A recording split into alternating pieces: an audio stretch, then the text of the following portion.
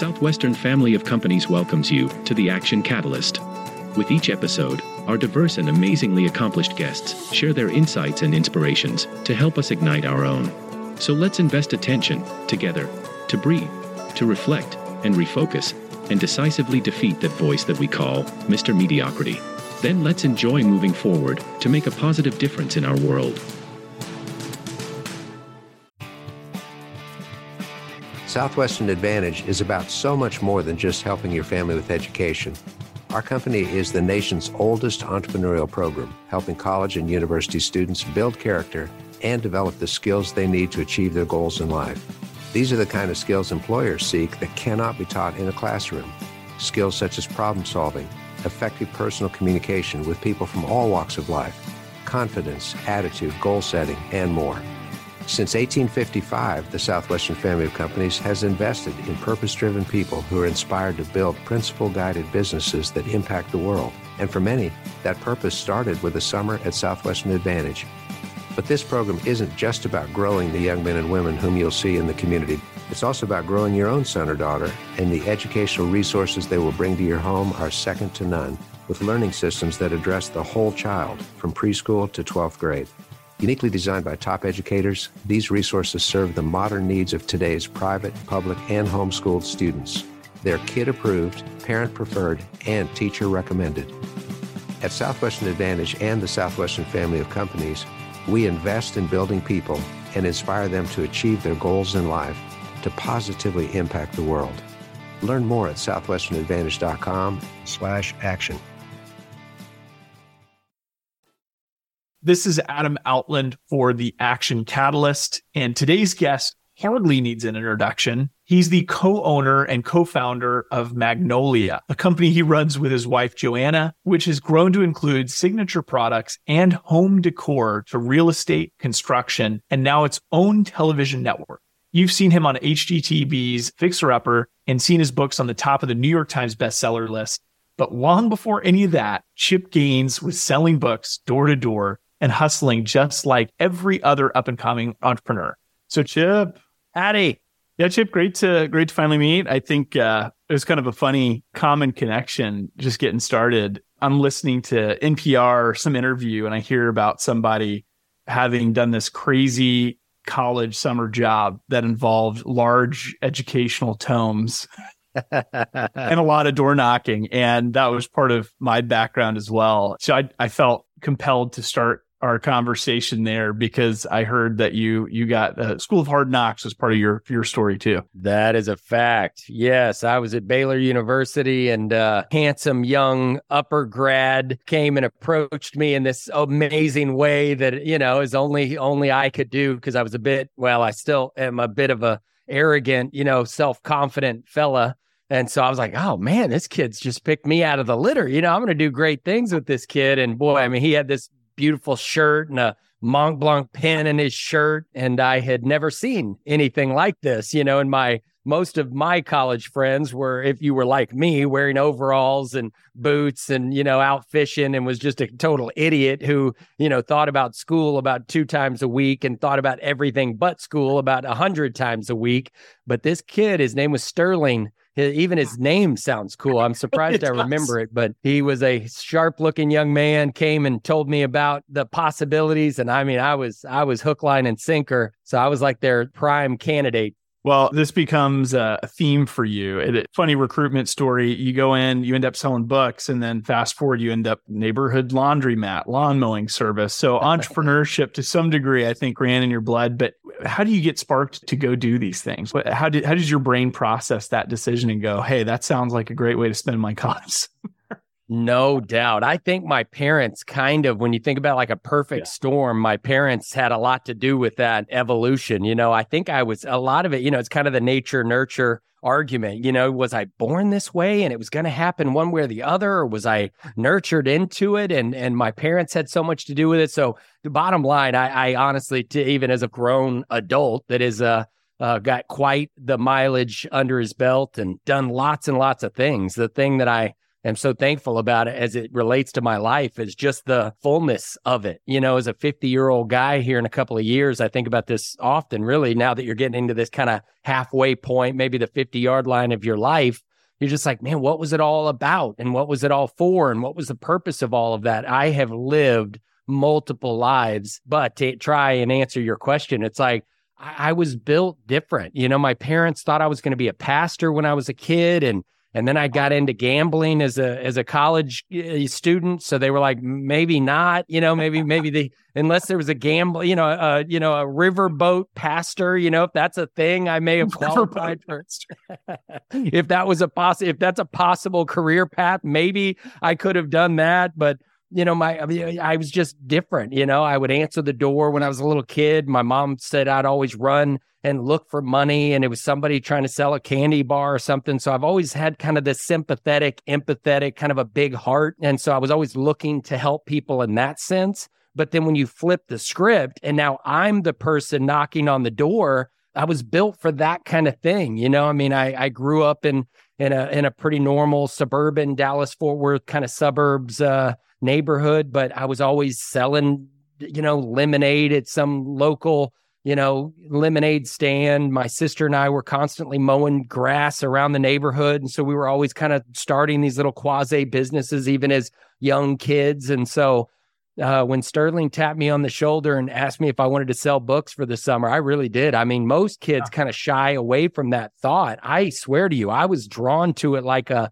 moth to the flame. And then really God kind of opened the door multiple ways. I went to my parents that, back to my point about them being a kind of a catch-22, they were very normal and somewhat entrepreneurial, but not just crazy entrepreneurs. Dad worked for American Airlines up in the Dallas-Fort Worth area, so he was in a traditional corporate job, and my mom was either a stay-at-home mom a portion of my life or worked at a company. Ironically, this has a little tie to Southwestern's roots, but a company called Word Incorporated that started in Waco, of all places. So, of course, I wasn't from Waco, didn't live in Waco, never thought I'd live in Waco, but Waco for sure is my hometown now. I've all 5 of my children have been born here. And there was a real entrepreneur guy back in the late 60s, kind of early 70s that started this company called Word Incorporated that ended up being basically a big time book and record label back in the 80s and 90s. And still even today, I think they've been bought several times since then. But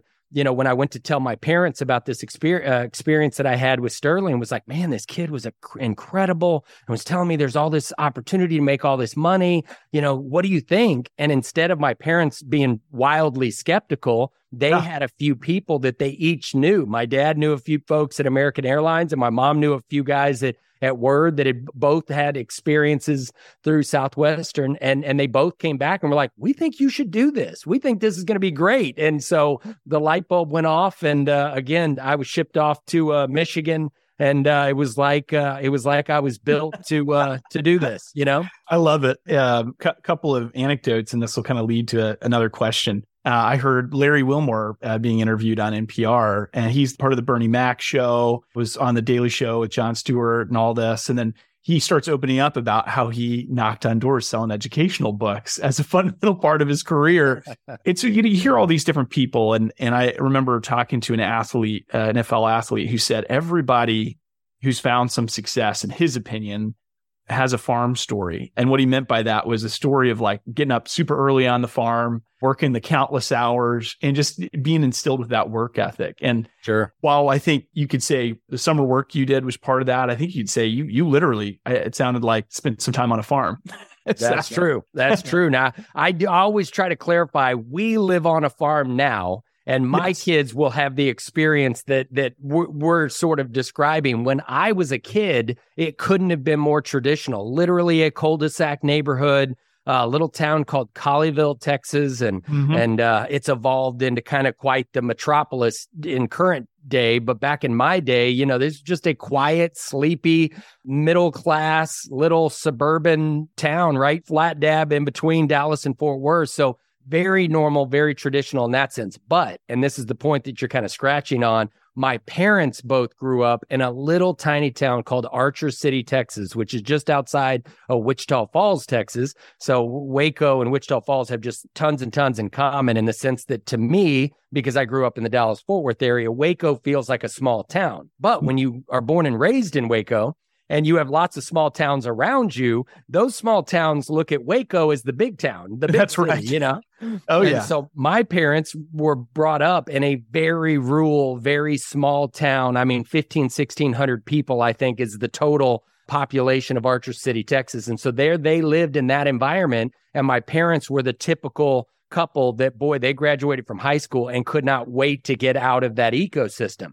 Well, then they have a son, Chip Carter Gaines, born in 1974, who didn't know it. Of course, I was just a baby in 1974. I didn't, the world was my oyster. But my parents introduced me to that Archer City ecosystem when I was probably, early. Obviously we'd go home and see family and Christmas and Thanksgiving. So again, I was a young man, but I'm telling you, when I was 6, 7, 8 years old, I remember it vividly, like, wait, what?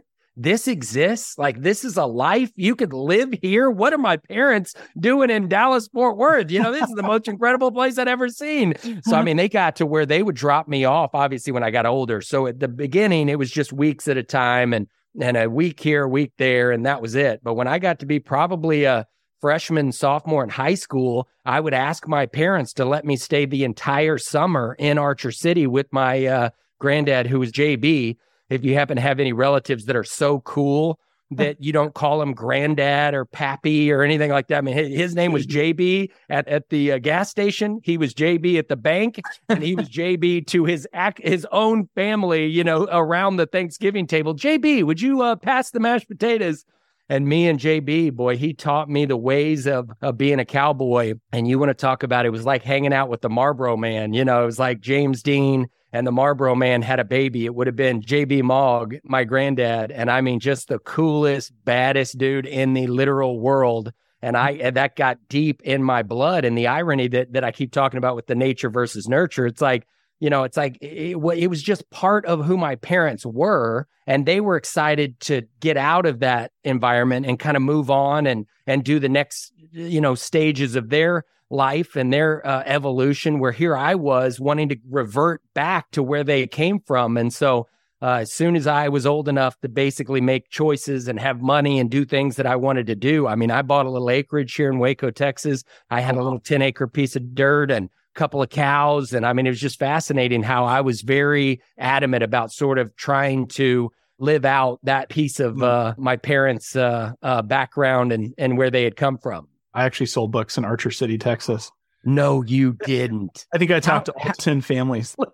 The fact you sold books in Archer City, Texas, man, did it go well? Welcoming community or not so much? 100% welcome. Oh, great. Yeah. I think everybody invited me in for tea at the very least. And a lot of great conversations. A lot of people care about education. It was great. So that's incredible. What a small world, dude. I had no idea. That's amazing. Well, my parents are from that neck of the woods, and I have fought like heck trying to pretend like I was also, but I was sort of adopted into it, if you will, as opposed to born and raised like my mom and dad were. I see where that migrates in directly to what you do and have now, and part of what you've created for yourself.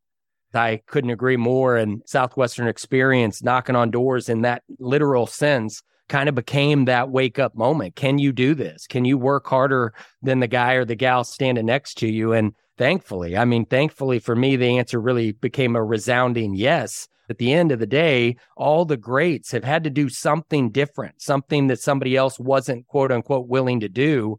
And we all want to throw rocks at them. And I don't mean to say this in a facetious way, but it's easier for us to say they got lucky or this break or that break. And of course, luck has some part of it, and breaks fall for all of us positively and negatively. But those folks that are born to wake up and born to do that hard work and that grueling, I can literally think of a dairy farmer out there, half awake trying to figure out how many of these barrels of milk they're going to fill up before they got to run to school and do the rest of their day.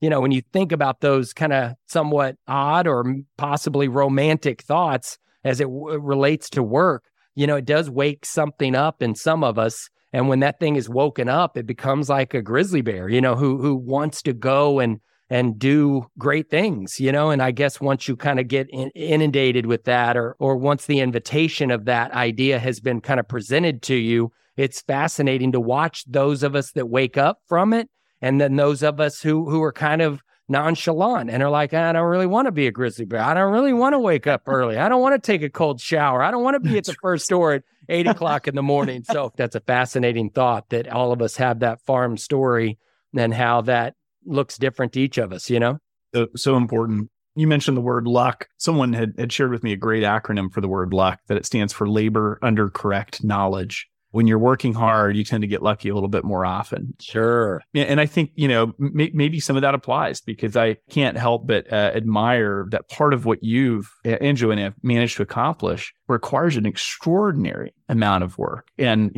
I see a glimpse of it when you're hammering out a wall on television, and that's just a speck in the myriad of businesses that you run. You're juggling an incredible family with project after project. You're saying yes a lot when people bring things to you in the beginning, right? And it all started with Fixer Upper. So your work ethic, I feel like it has to have played a massive part of what you've built and the legacy you're creating. And the other thing I wanted to ask you about was actually something that I think, from my perspective, has helped you as well, which is your incredible sense of humor.